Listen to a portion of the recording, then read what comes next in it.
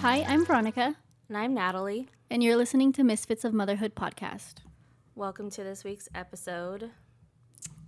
Today we're going to just go into part 2 of our, I don't know what we'd call like dealing with a narcissist series. Yeah. That sounds good. Yeah, last week we did like probably maybe the longest episode we've ever done. Yeah. And we still didn't finish what we had intended to get into for part 1. Yeah. But I also, like, coming out of it, it was very therapeutic. Mm-hmm. Like, even though I'm super nervous at the idea of sort of other people knowing how I feel about that situation, Yeah. it made me feel better, though, too, at the same time, to, like, discuss it. Yeah, I felt weird for a couple days. That's like when we were messaging and I was like, I feel exposed. Yeah, it's very, like, vulnerable, you know, to, like, talk about something like that. Yeah. But yeah, like you said, I think overall it's a good thing. I don't think those things are like good to keep to yourself. Because you can't like move on from it if you don't talk about it. So. Yeah, and it also helps to, like, process it all, you know, when you're able to talk about it with someone else. And, like, I mean, I would hope that another person dealing with that would maybe find comfort in knowing that they're not alone. Yeah. Yeah. Yeah, but other than that, today's Labor Day. I feel like it's a really weird Labor Day. Yeah. We're having really bad fires still in California. I'm starting to see on Facebook more people I know are having to evacuate their homes. Like at first it was just a friend I used to work with. And now it's like people in Auberry, Yeah. Oakhurst. Like one of our autism moms that lives in Oakhurst is like ready to evacuate if they have to. Yeah, I think Tully's dad, my boyfriend's dad, lives out there. And I remember last year him, like, packing up their truck just in case they have to, like, leave right away. Yeah. And basically it's the same now because he's past Oakhurst, but it's all in, like, the same area. He would have to go through Oakhurst to leave. Yeah. Yeah. It's just crazy. Like 2020 is literally like the year that won't quit. It's just like it's Well, and then crazy. we get in California every summer. It's super common to have fires. That's like what happens here. We have fires and earthquakes. Like, Yeah, that's what yeah. happens. So it is. I don't know. It's very. It's a lot. It's typical, but I feel like this year with the fires, it feels like a little extra, maybe. Oh, because of the pandemic. I think that, but I think also the fires seem worse this Oh, year. you think so? I think it Yeah. seems normal. The normal amount of fires. It could just be because everything else Yeah. and like how hot it's been this summer. I think we've Yeah. had like 3 heat waves. I think one of them was like unprecedented. Yeah. The one we had in August. Yeah, and then they also said, so yesterday was supposed to be 112, but then it only ended up being 105. So that was nice. And we say only because like 105 when you That's think normal. it's going to be 112 is like a blessing. yeah. But then yesterday, me and Tully were looking at something, and there was a town in California that was 117. Oh my gosh. And if I'm not mistaken, it was like Southern California beach town. So it was there for sure record heat Wow. wave day. I can't even imagine because, like, you know, we live in an old house. Our air conditioner is dying. And on a 104-degree day, it gets to 90 degrees in our house. So I can't even imagine 117. Like, I don't even want to think about it. It sounds so Crazy. horrible. Yeah. My boyfriend's brother used to live in the Middle East. I think it was Qatar. And they get 120, 100 and Wow. crazy. But they have, according to them, because obviously I've never been there, but according to them, they've like figured out how to make air conditioners work well in those heat, in that heat. Because here in California, I feel like our air conditioners once it's that temperature, they start like they'll just blow out hot air instead of running cold air like they're supposed to. So I don't know. I guess they have better air conditioning technology to sounds like it to battle their heat waves. It's so bad. Yeah, I don't know. So yeah, it's been a rough summer. We're still distance learning. I'm so happy it's been hard. I'm so happy there wasn't any today. Yeah, got a day off. Like I think a couple hours before I came over here, I was like, oh my gosh, I have to do distance learning tomorrow. It's just been really, really hard and exhausting. It is a weird thing to get used to. Yeah. Like this has made me realize I could probably homeschool. You know what I mean? Like because when I'm doing stuff with Riley offline, he's fine. It's the getting on and off Zoom 3 to 4 times a day that he struggles with. So I don't know. I'm hoping it gets better or schools go back because I'm not sure at this rate, like the way it's been the last 3 weeks, I don't know how much longer I could do this.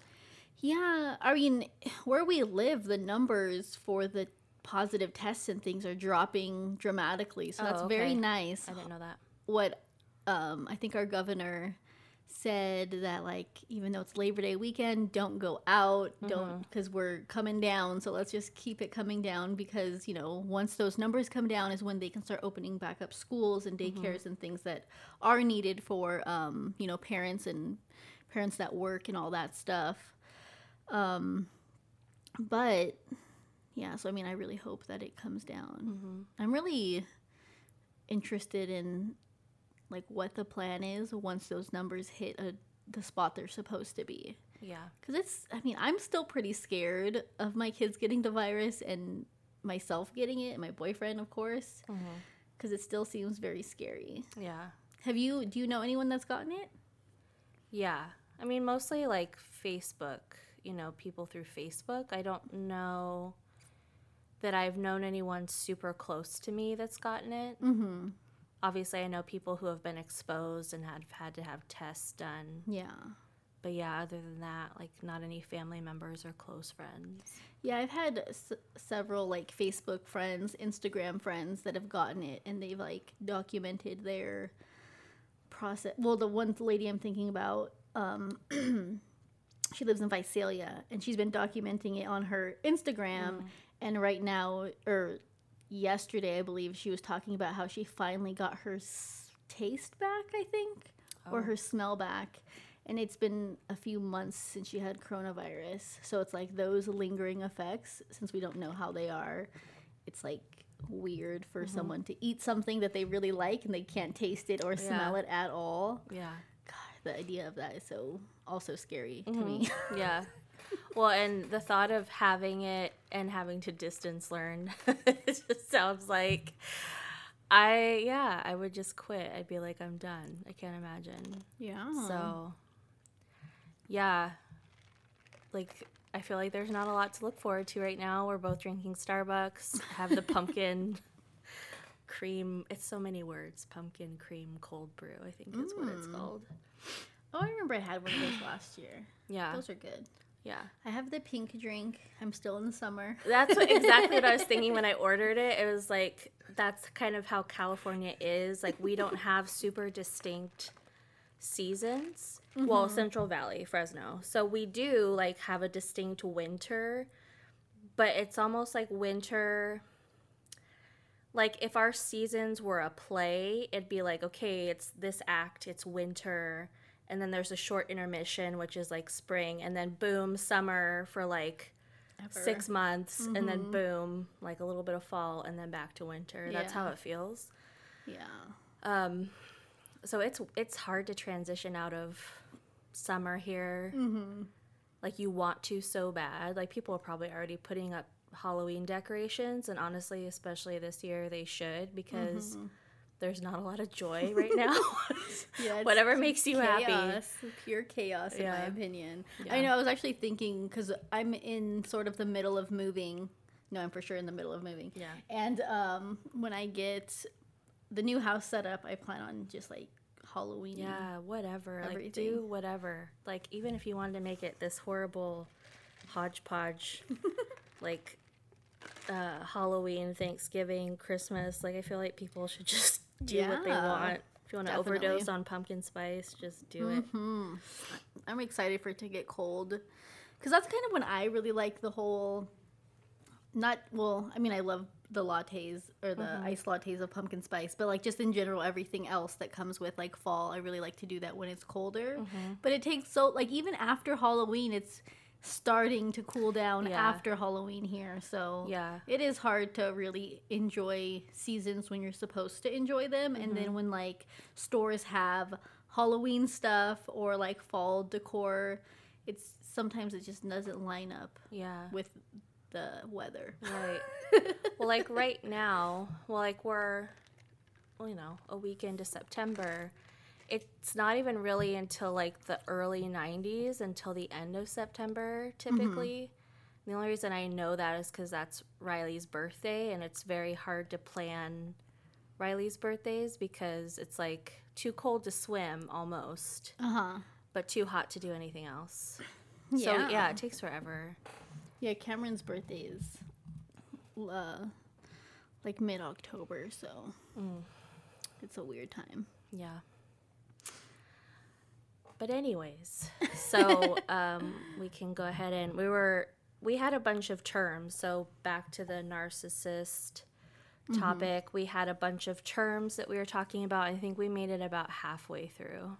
Yeah. So we're going to finish those up. So I think we had already talked about gaslighting, plausible deniability, hoovering, love bombing, and flying monkeys, if I'm not mistaken. So that we had discussed in the first episode. I'm kind of impressed we went in order of our list. I thought it felt like we were hopping around so much, but we actually went in order. That's cool. So another one is called Gray Rock, and I'll just read what I wrote.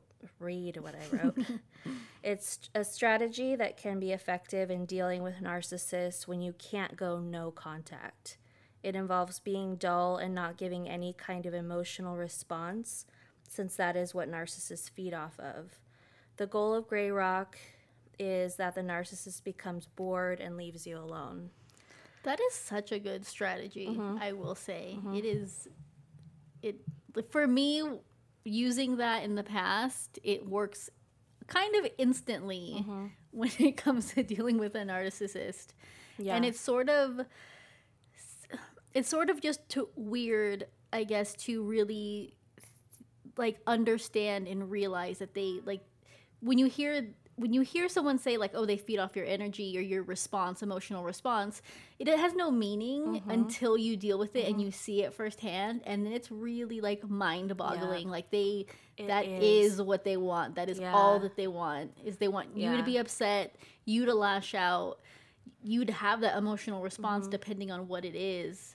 And when you don't give them that, it's just like they have no use for you anymore. Yeah. They're like emotional vampires. They are. And I think part of it is that we've already talked about the fact that they think that they're better than everybody. So it's not a big leap for them to decide that someone is useless or boring or of no value to them. Like, it's easy for them to discard people. So, like, if you can, use that strategy, but you have to be consistent. Like, you really have to commit to it. And a lot of times that's hard because it's like our human nature to want to react when someone's being a certain way toward us. Like, we want to, like, clap back or whatever term you want to use, like, say something back because we want to defend ourselves. It's human nature to be defensive. But they feed off of that, and it's almost like, how camels, like, drink water and they store it in their bodies and their humps forever. Like, I feel like narcissists do that too.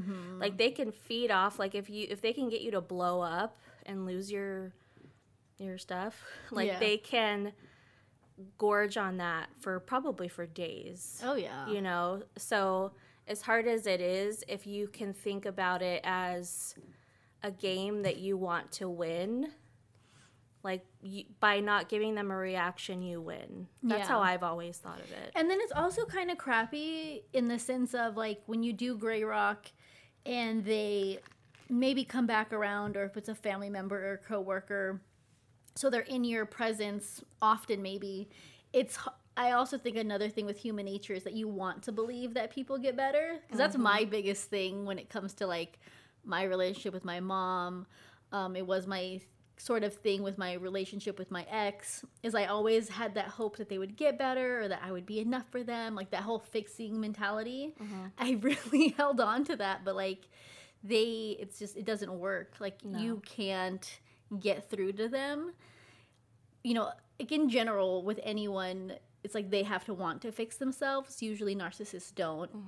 But yeah, like that's another sort of weird thing to accept. Like, you can't fix this relationship. You can't make this relationship good. No. It just doesn't work. And it can be sad depending on who it is in your life that is like that. But it's just, it is crazy. Well, you can't work through conflict with a narcissist the way you would with I hate the word normal, but like a normal person. Yeah. If you say something to me that I don't like, what if I told you, like, Veronica, I don't like it when you respond to me in this specific way. If you're a narcissist, that becomes that becomes a tool in your tool belt. Oh, yeah. To make my life miserable. Oh, okay, I could see that. But if you're a normal person and I say that to you, that in a normal person, that would create awareness. That's an opportunity for you to be like, self-reflective and understand, like, oh, wow, I'm having an impact on this person that's negative, and if I want a healthy relationship with them, I need to alter that. Yeah. But with a narcissist, it's like you've just loaded their ammunition, which it's really sad, because if you don't know that, you can step into that, unknowingly. Yeah, especially because it's like setting a boundary. Like if I said something to you, you didn't like the way I said it, or the analogy you just used, I would like, oh, okay, she doesn't like that tone, or oh yeah, I did snap, or whatever. Right.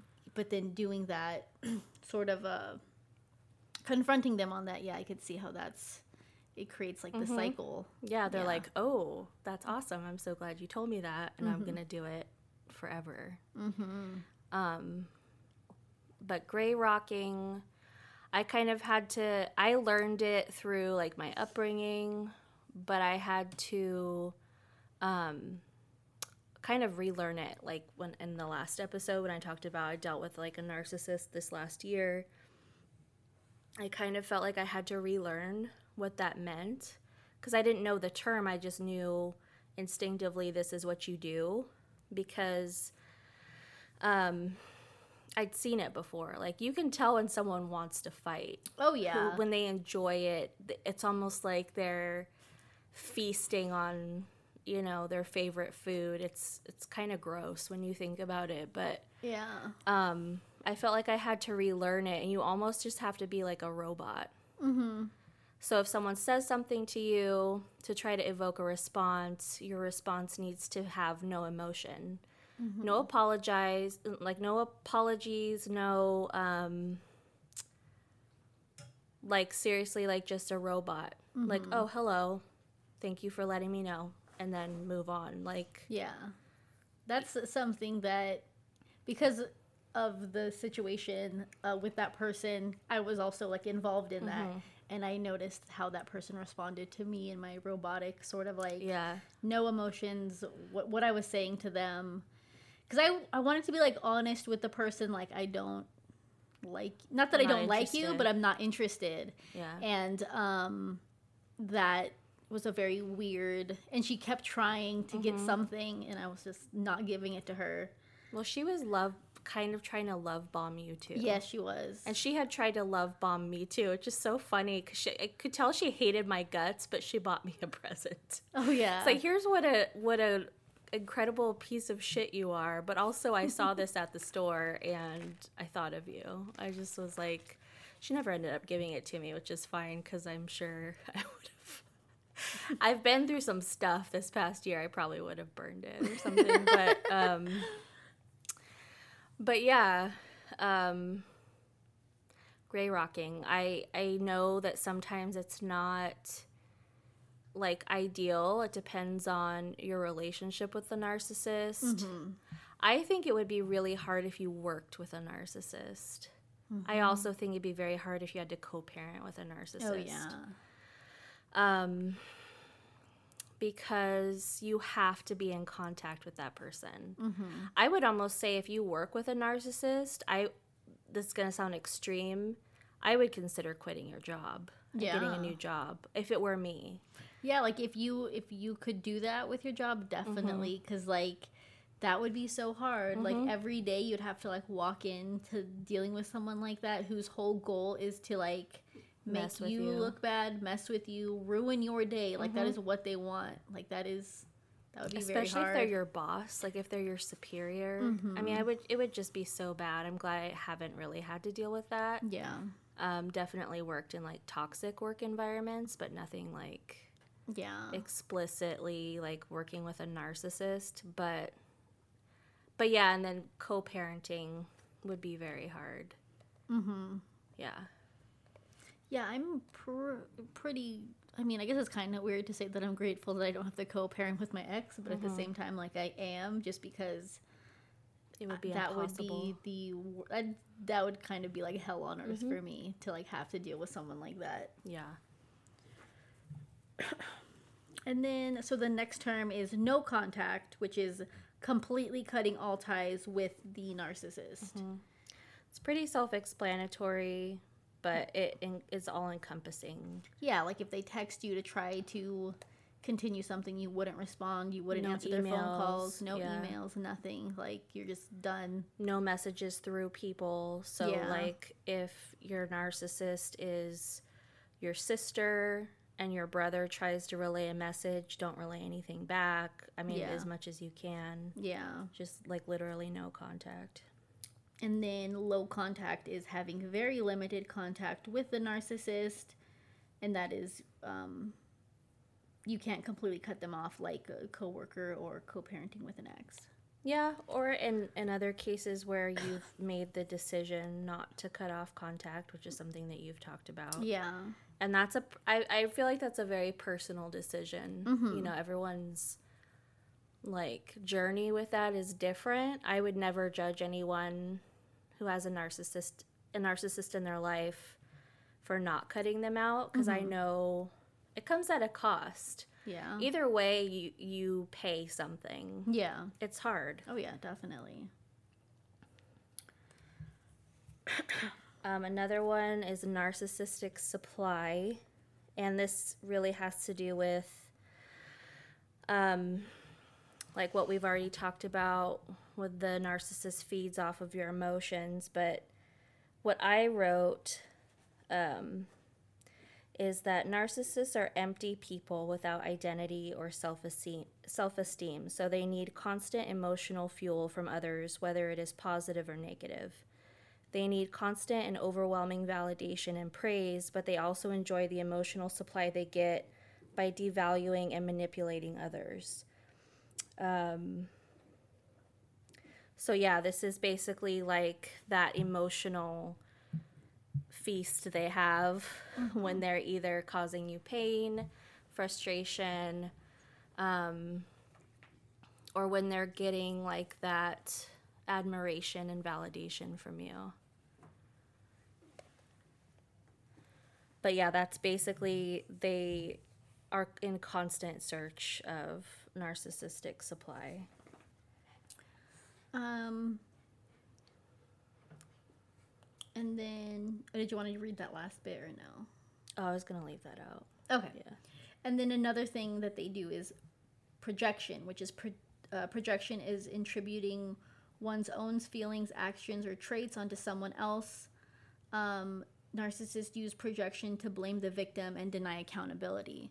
This is something I definitely dealt with my ex. A lot of it was just like, you know, there's something very common when it comes to people that cheat on you, and that is they're cheating on you, so then you must be cheating on them. Yeah. And that is projecting what they're doing, their behaviors onto you to make you feel like shit. And then also like, oh, I'm not doing enough for this person or whatever. Yeah. So, I mean, liars do the same thing.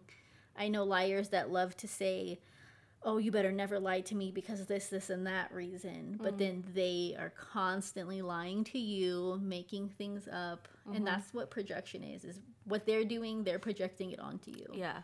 Yeah. Tully had this coworker guy, not really a coworker because he's a like an independent contractor, but a guy that he worked with. And this guy was constantly like, oh, you're trying to take my job from me. You're trying to do this. And Tully was like, no, I'm not doing that. Turns out that guy was talking a lot of crap about Tully and basically trying to get him removed as an independent contractor to take his spot.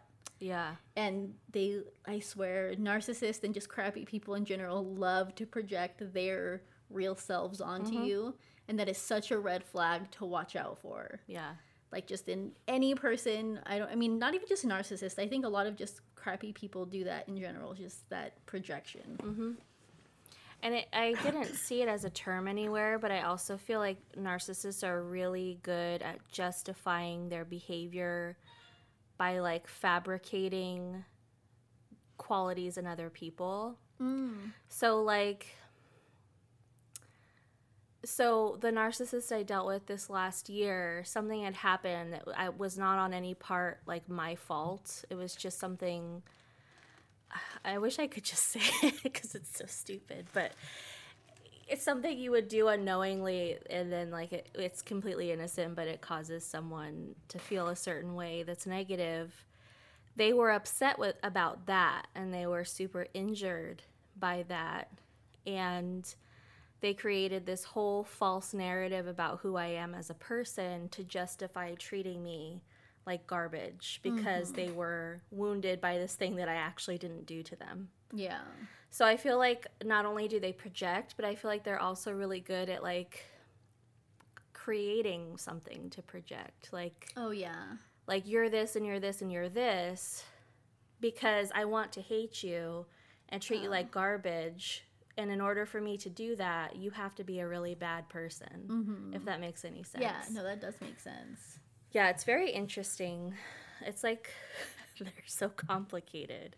It is so weird because it is a very complicated thing to understand if you're not in it. Because sometimes, like before, I don't know if I mentioned this in the last one, but there was a time when the person did something to me that like drove me crazy. Another person who knows that person and knows their behavior was like, well, you just sound petty. And that was like another thing that like but because I knew that they were doing something to upset me, but then to other people it just seems like me being like nagging about them or something. And they're so good at that. Yeah.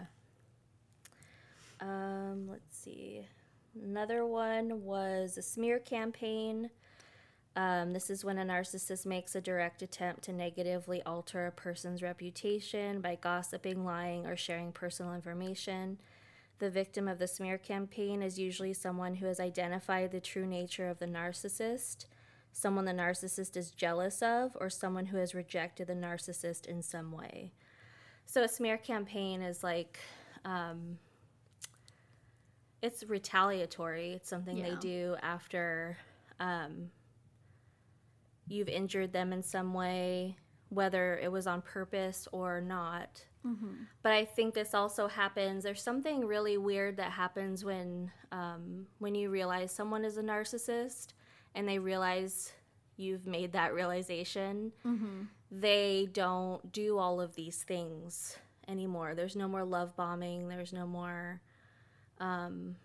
of like the manipulative, deceitful stuff. It's like now it's like, uh-oh, you've discovered who I really am. Like my mask has dropped and now I'm just gonna make everyone think that you're a horrible person.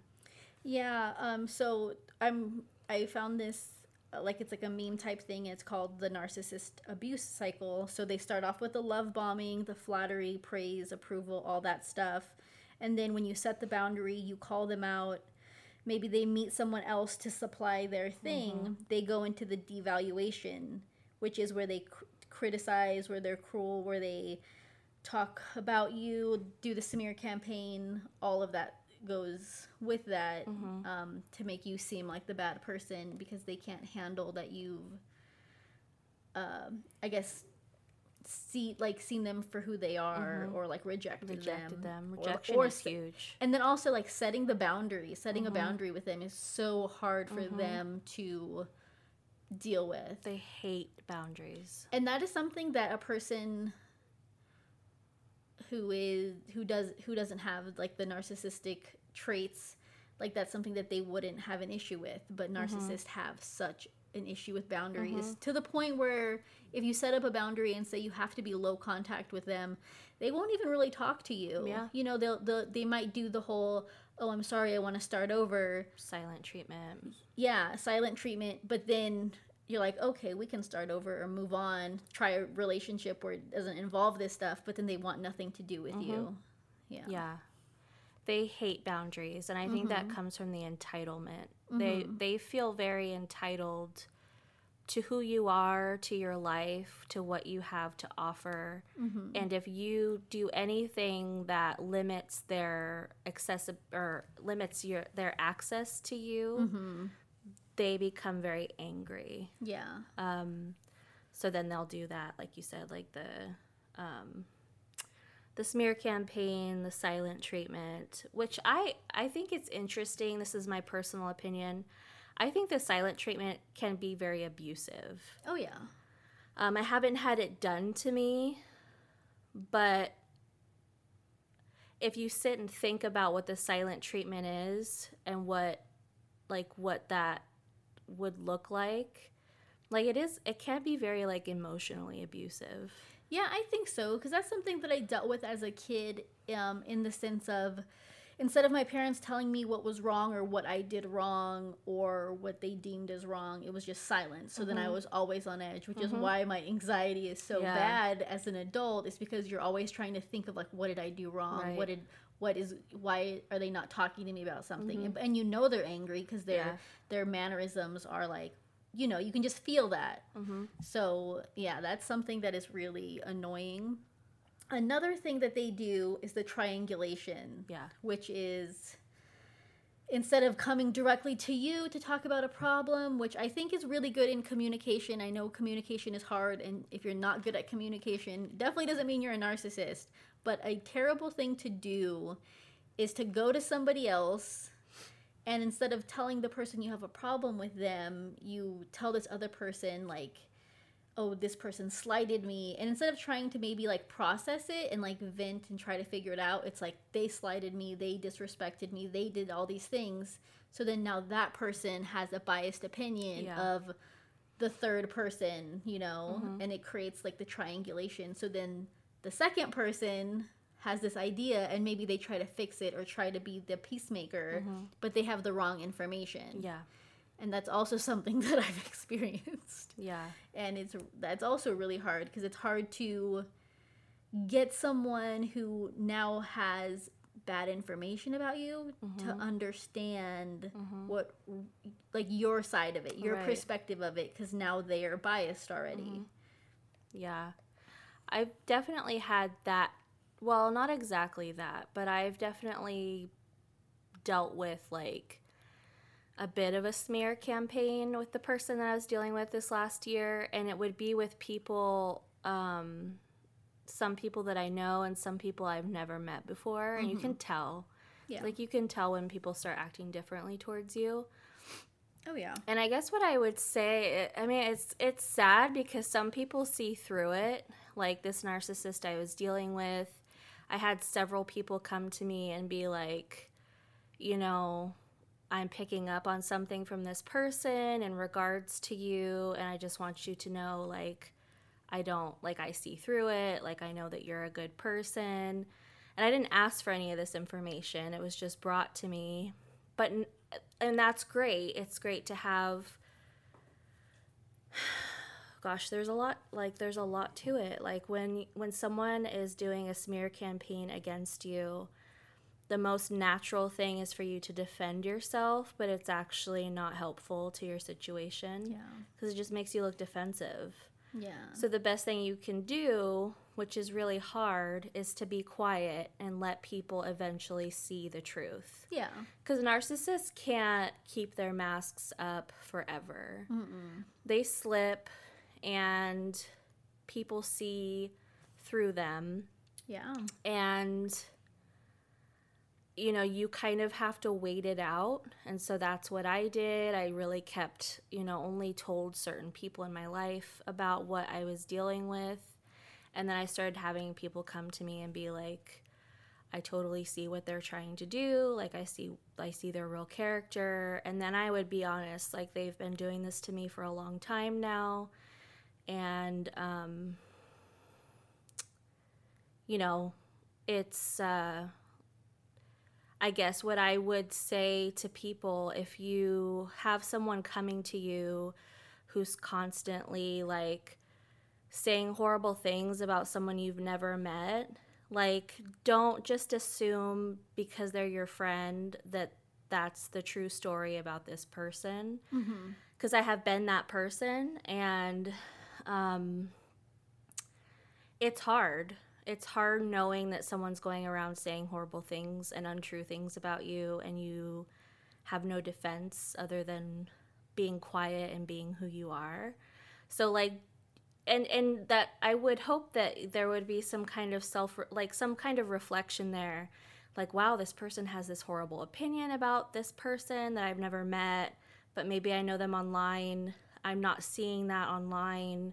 Like, what's really going on here? Is this just personal?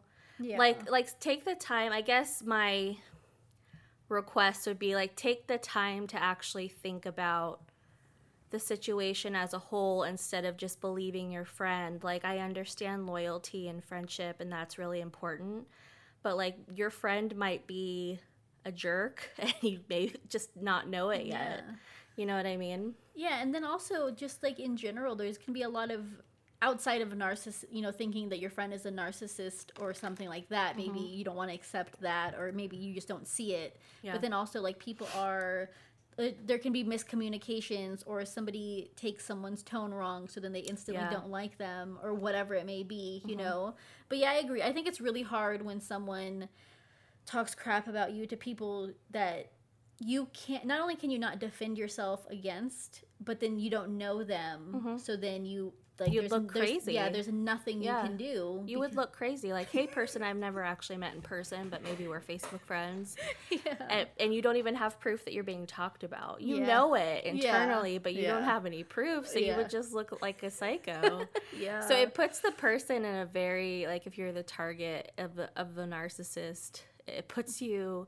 You're basically a fly in a spider web. Yeah, and it does suck when you can't do anything, and then defending yourself could potentially make you look crazy or make you look dramatic, because that's a part of it too. They want you to be the one that looks crazy and dramatic, because then it's like, so then they're the victim of you. They really, I think they want that too.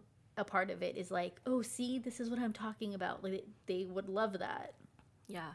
Sure. And then it's also, so the last part of the abuse cycle after the smear campaign and stuff is either they suck you back in to start the cycle again, or you have made the decision to go no contact, potentially low contact if you can, or if you have to, and then just, like, do the gray rocking. But they love to suck you back in, because then that's when the love bombing starts again. And it's kind of just like an abusive relationship cycle. It's like, after it's done, they start with the grand gestures and the whole thing again, because that's how they operate.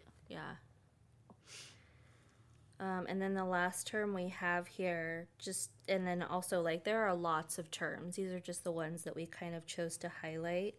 But the last one is narcissistic injury.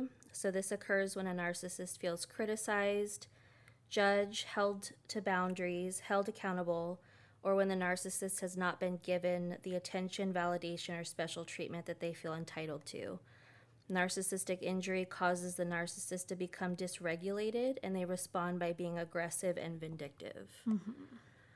And it kind of depends on the narcissist what that would look like as far as the aggression and the vindictiveness. But yeah, and it's hard because like these things that it mentions, you know, being rejected. Rejection can be a matter of perception. Like you could perceive that you're being rejected, but the person's not actually rejecting you. But also people have the right to reject you. Yeah. You know? Yeah, and then also like in regular friendships, you know, sometimes you're with that person all the time, but then life happens, so then you're not super with that person all the time.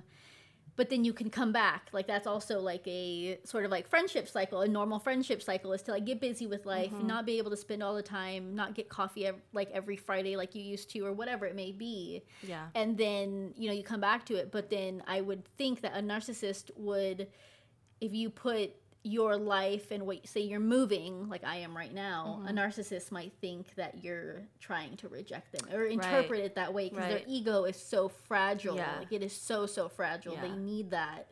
So even that could potentially make them mad at you. And it's not something that you're not trying to reject them or whatever, but it's so big to them.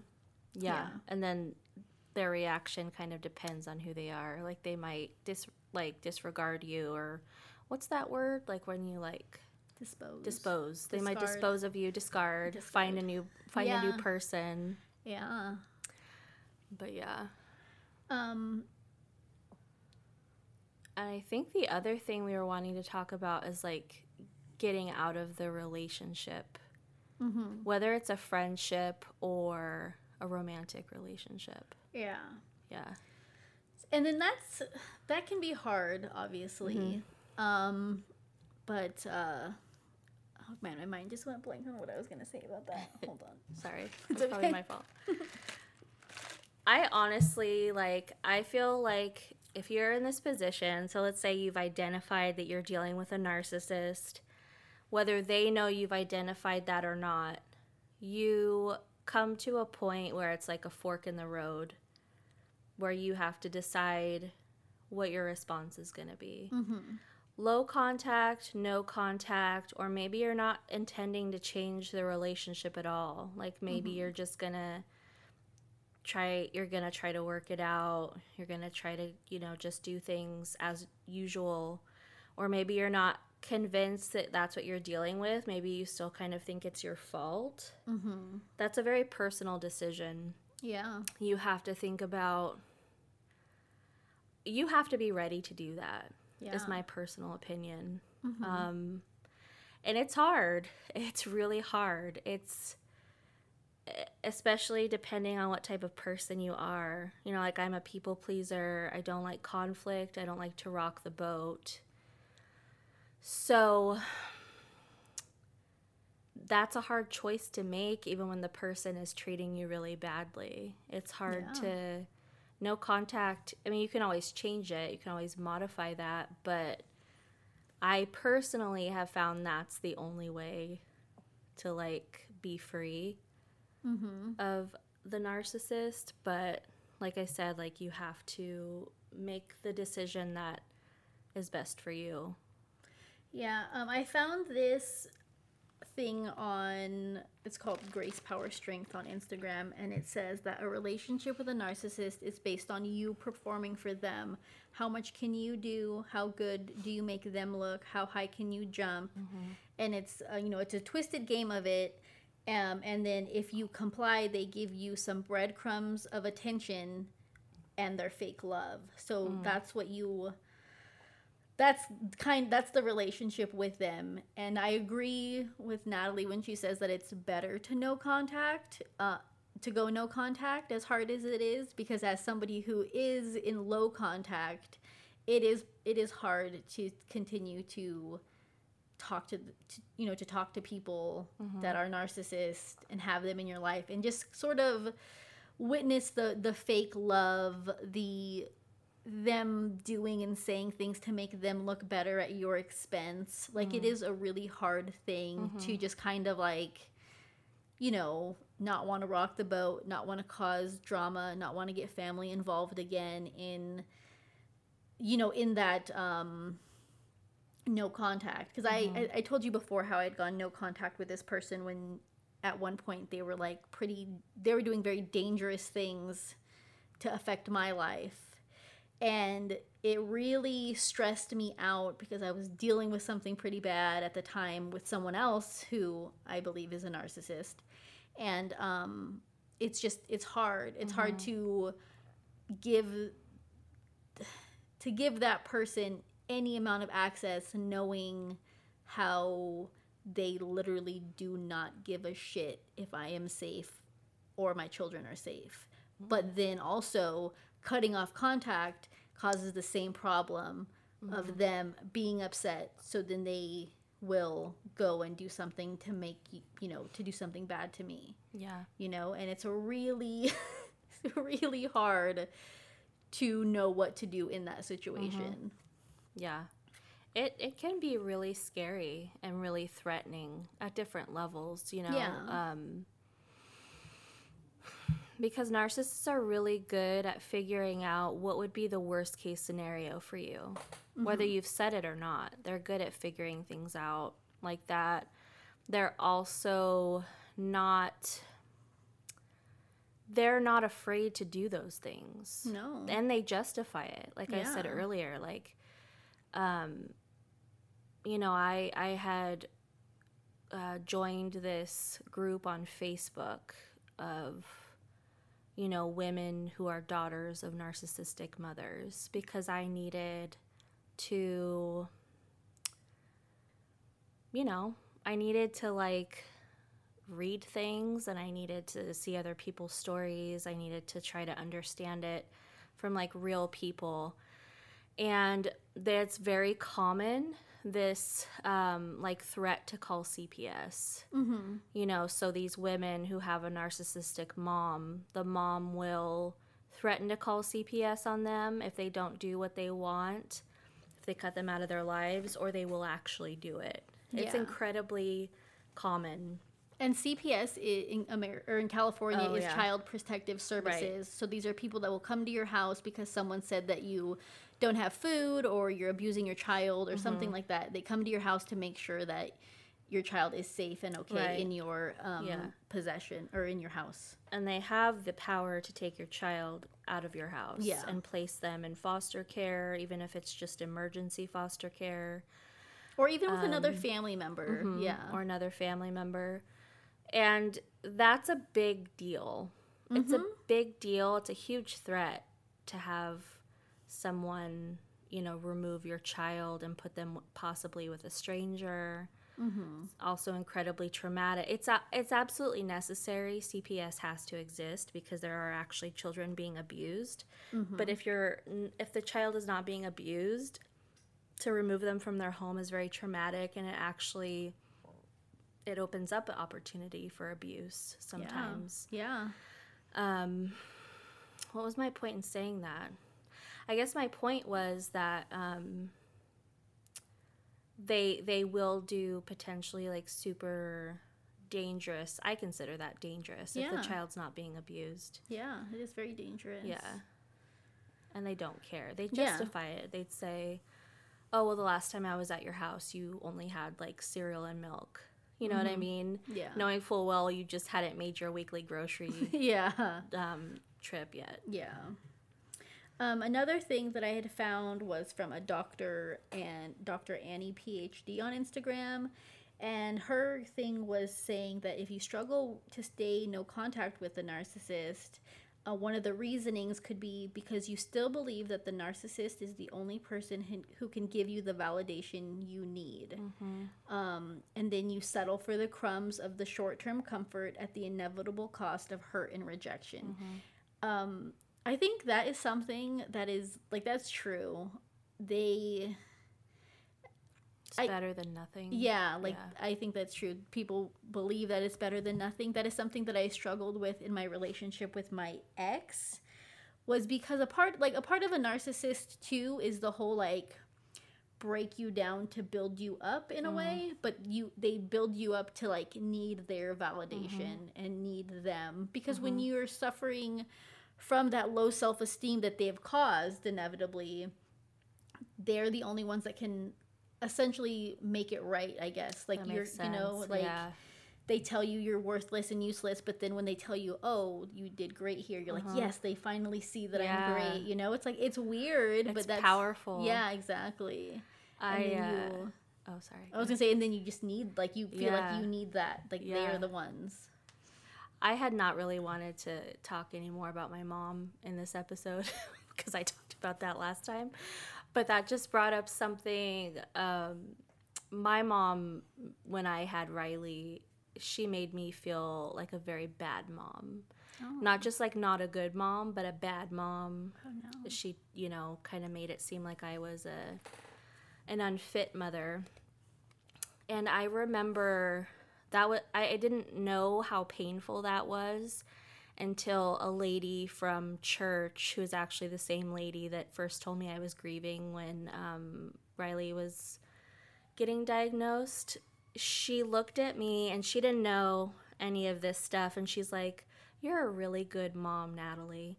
Aww. And it wrecked me. Aww. And it made me realize how badly I needed to hear that from a woman like my mom's age. Yeah. You know, she's like my mom's age. She has kids.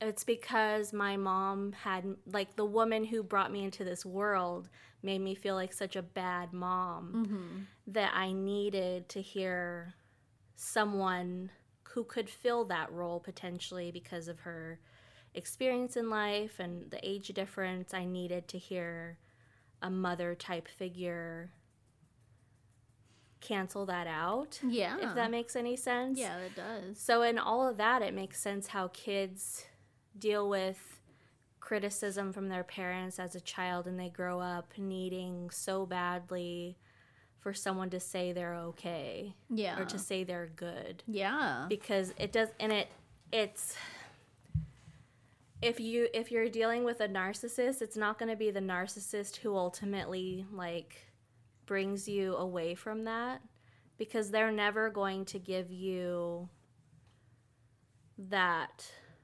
affirmation that they should have that they should have given you. Yeah, I hadn't really thought about that, but it's very powerful. Like, you can go your whole life feeling inadequate because of someone like that.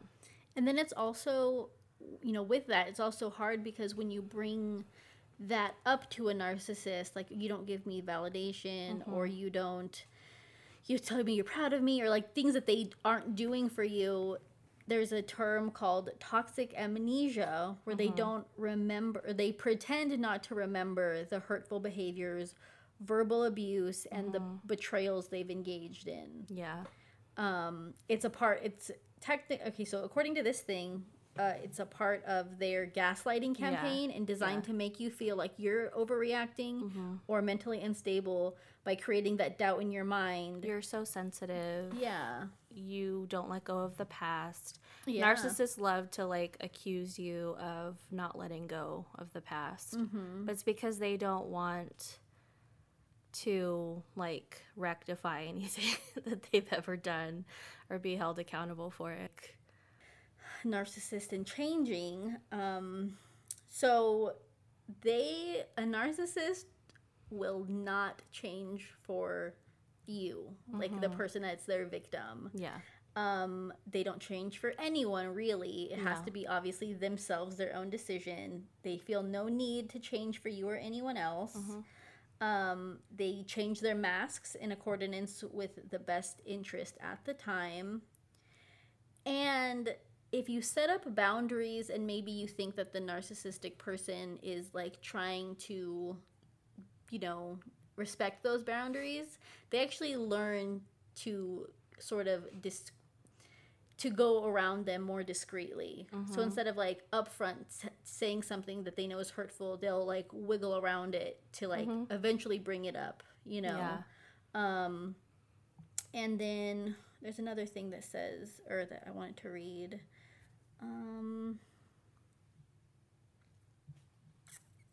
Oh, they have no genuine remorse because they feel entitled to behave as they do. And that's like a really big thing with it, which is really strange to me. That's how entitled they are. It's interesting. I learned this just because of my experience. They feel entitled to, I think I already said this, but who you are, what you are, and your life.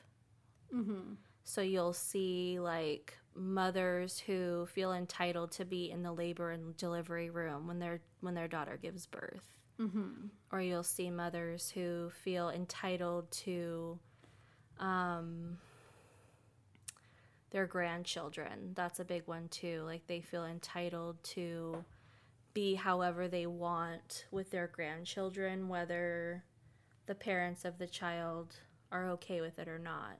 Yeah, that's actually something that I learned in a mom group that I was in of daughters of narcissistic mothers, is that there's some states that have grandparents' laws. Yeah. So if you are not documenting the harassments or abuse from them, your narcissistic parent could get visitations with your child, which, I mean, if their grandparent is a narcissist, like, you don't want that because they are going to, I mean, you don't know how they're going to treat your child or what they're going to do in that sense. And it's so important that once you recognize it, that you start documenting. Because if you think your parent might do that, and if you live in a state that has that, you should definitely document as much as you can. And you have to do your part to make sure they, in my opinion, they don't get the visitation. Yeah. I don't think that narcissistic grandparents are good. I know people want to, grandparents are amazing, can be when they're healthy grandparents, but when they're not healthy and they're, they have those behaviors, it's not good it will never be good for your child to be in contact with them. No, they're going to do the same thing. Yeah. They're going to create a lot of confusion. And they're going to create just it's going to create that what is it? Like their relationship with their grandchild is going to be in spite of you. It's not because they love that child and they want what's best for them. It is completely to spite you, to hurt your feelings. It's against you. They don't genuinely love their grandchild. No. And the grandchild is another way to get that narcissistic supply. Yeah. Grandchildren are huge fans of their grandparents, so it's another way to get that validation, that adoration, that, that they need constantly. Like, oh, my grandma's the best grandma. My grandpa's the best, he gives the best, pony rides or whatever. Like that attention that they need so badly, they just move on to the next generation. Yeah, and then in that too is also the cycle of the narcissistic abuse. Your child is not safe from their narcissistic abuse at all. They don't. I think they don't change and go out. They don't not be who they are. Be narcissistic. Yeah, with the next. That's the only way they know how to be. But I think another thing though too is that some narcissists, they meet someone and they instantly start it. Other people they meet, they'll slowly start the process of the narcissistic abuse. And the same goes for the child. You might think oh, well, they're doing good and it's been a year since my child was born and the grandparents is great. But that does not mean that your narcissistic parent is not going to start treating them terribly, making them feel uneasy, the silent treatment, all that crappy behavior that you just, because it's gonna mess up your kid. That's just how, I look at my life and I see how I am and the things that give me anxiety, and it's it's because of my mom and how she treated me as a child and all these things I had to deal with, my overthinking. The other day when we talked, I think it was after the episode. I'm not sure if it was in the episode, but we talked about overthinking and how it served a purpose. And I can't shut my brain off, and I'm constantly exhausted trying to think of things. Every situation, it's hard, and I probably wouldn't be doing that if I didn't have to constantly overthink as a kid.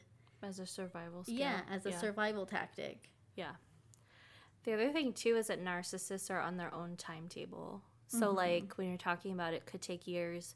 If you're friends with a narcissist, it could take you years to really see that. And some people never see it. Yeah. Because it really depends on what role you play. If you're close to them, you're going to see it at some point, but it could still take a few years. Same thing in a romantic relationship. It could take a while. Yeah. So I think like in my relationship with my ex, we were together a year before he started being physically abusive, plus the narcissistic abuse came a little after that. And I think that people don't really understand what it's like when you're with someone for a year and it's good, it's fun, you're having this relationship, and out of nowhere you get, you know, in my case it was, you know, physical abuse. And then you try to wrap your head around it, like, oh, well, maybe it's because he's working too hard, or you know, you start doing the excuses. And I know for some people who've never experienced that, it's kind of like, well, why would you think that they should just hit you if they're stressed? But it's like when your relationship is great for a whole year, like it's really, really hard to wrap your head around what happened and what's going to happen, because you know, it's new. And the same with narcissistic abuse. If you are, you know, friends with that person and everything's great and the love bombing is great and all these things are good, and you're not really setting boundaries because they're not really overstepping any boundaries that you think are like super like hard passes or hard no's. Everything's fine, and then all of a sudden they overstep something and you're like, wait, you know, you can't do that. Don't discipline my kid. Don't say that to my husband, whatever it is. That's when you're going to start seeing it, but then you might not recognize what's happening because, again, it's new. You guys were friends for years and everything was fine. Yeah.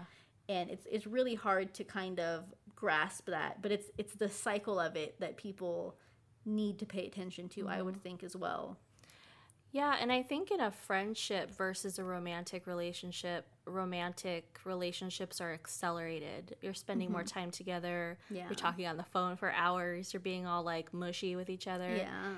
Also, you cannot underestimate the role that sex plays. And this is like just biological, it's chemical. You know, our bodies create certain hormonal responses when we have sex. You know, there's like, I think it's called vasopressin. I know I learned this in college. Like your brain releases, I think it's your brain. Anyways, it's hormonal. Yeah. And it creates an attachment to the person. And I've also read that narcissists will use sex to manipulate the person that they're with. I could definitely see how that is used. And it's kind of easy to continue to manipulate someone with sex.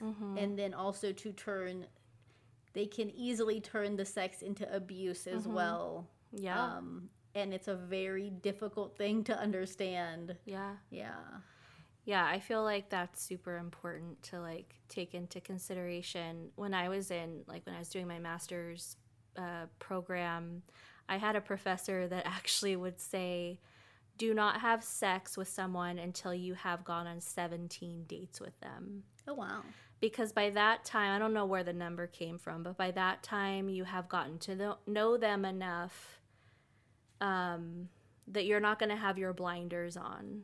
If you've had sex, like let's say you have sex with them within the first few dates or a handful of dates, you are now hormonally and chemically bonded to that person.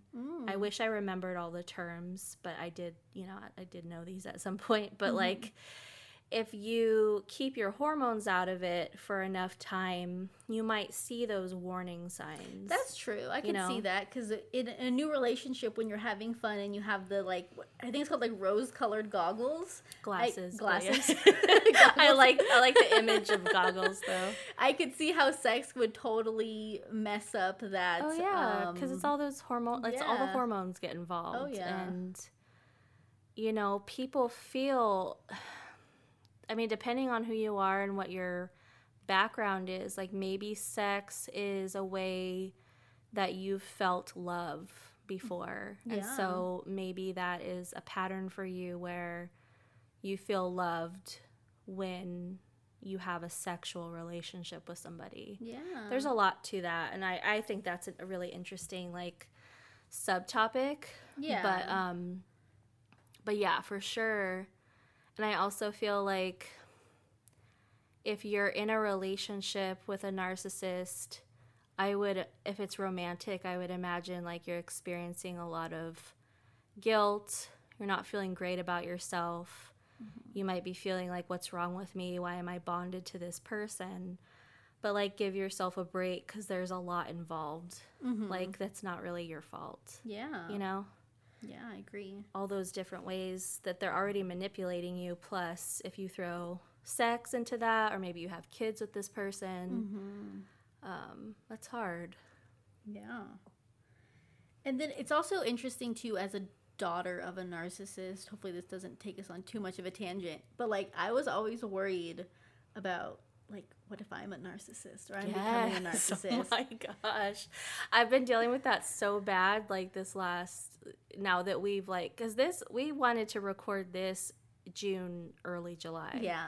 But we also wanted to research it, even though we already really know about it. We wanted to research it so we were giving accurate information. Yeah, because it is very confusing and it can be hard to like, it is a very big topic, especially when you're just reading about it. If you've never experienced it and you're just reading about it, it can be very confusing. Oh yeah, there's a lot. Yeah. And so when I finally like got all the information like typed out and what we wanted to say, and then I feel like it got in my head and I'm like, am I a narcissist? But it's common apparently.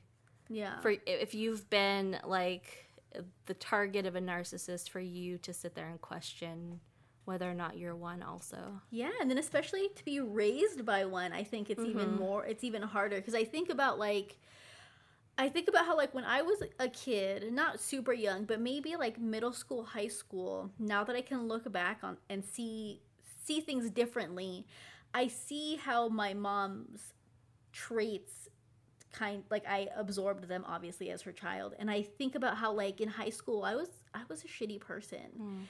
And it's kind of interesting how I look back on a very specific situation that like just screams narcissist, but when you watch your mom create a lot of drama in her friendships, it's hard to understand that that's wrong as a kid when you don't know about these things. Yeah. And I remember in a specific situation, somebody had said something to me about another friend.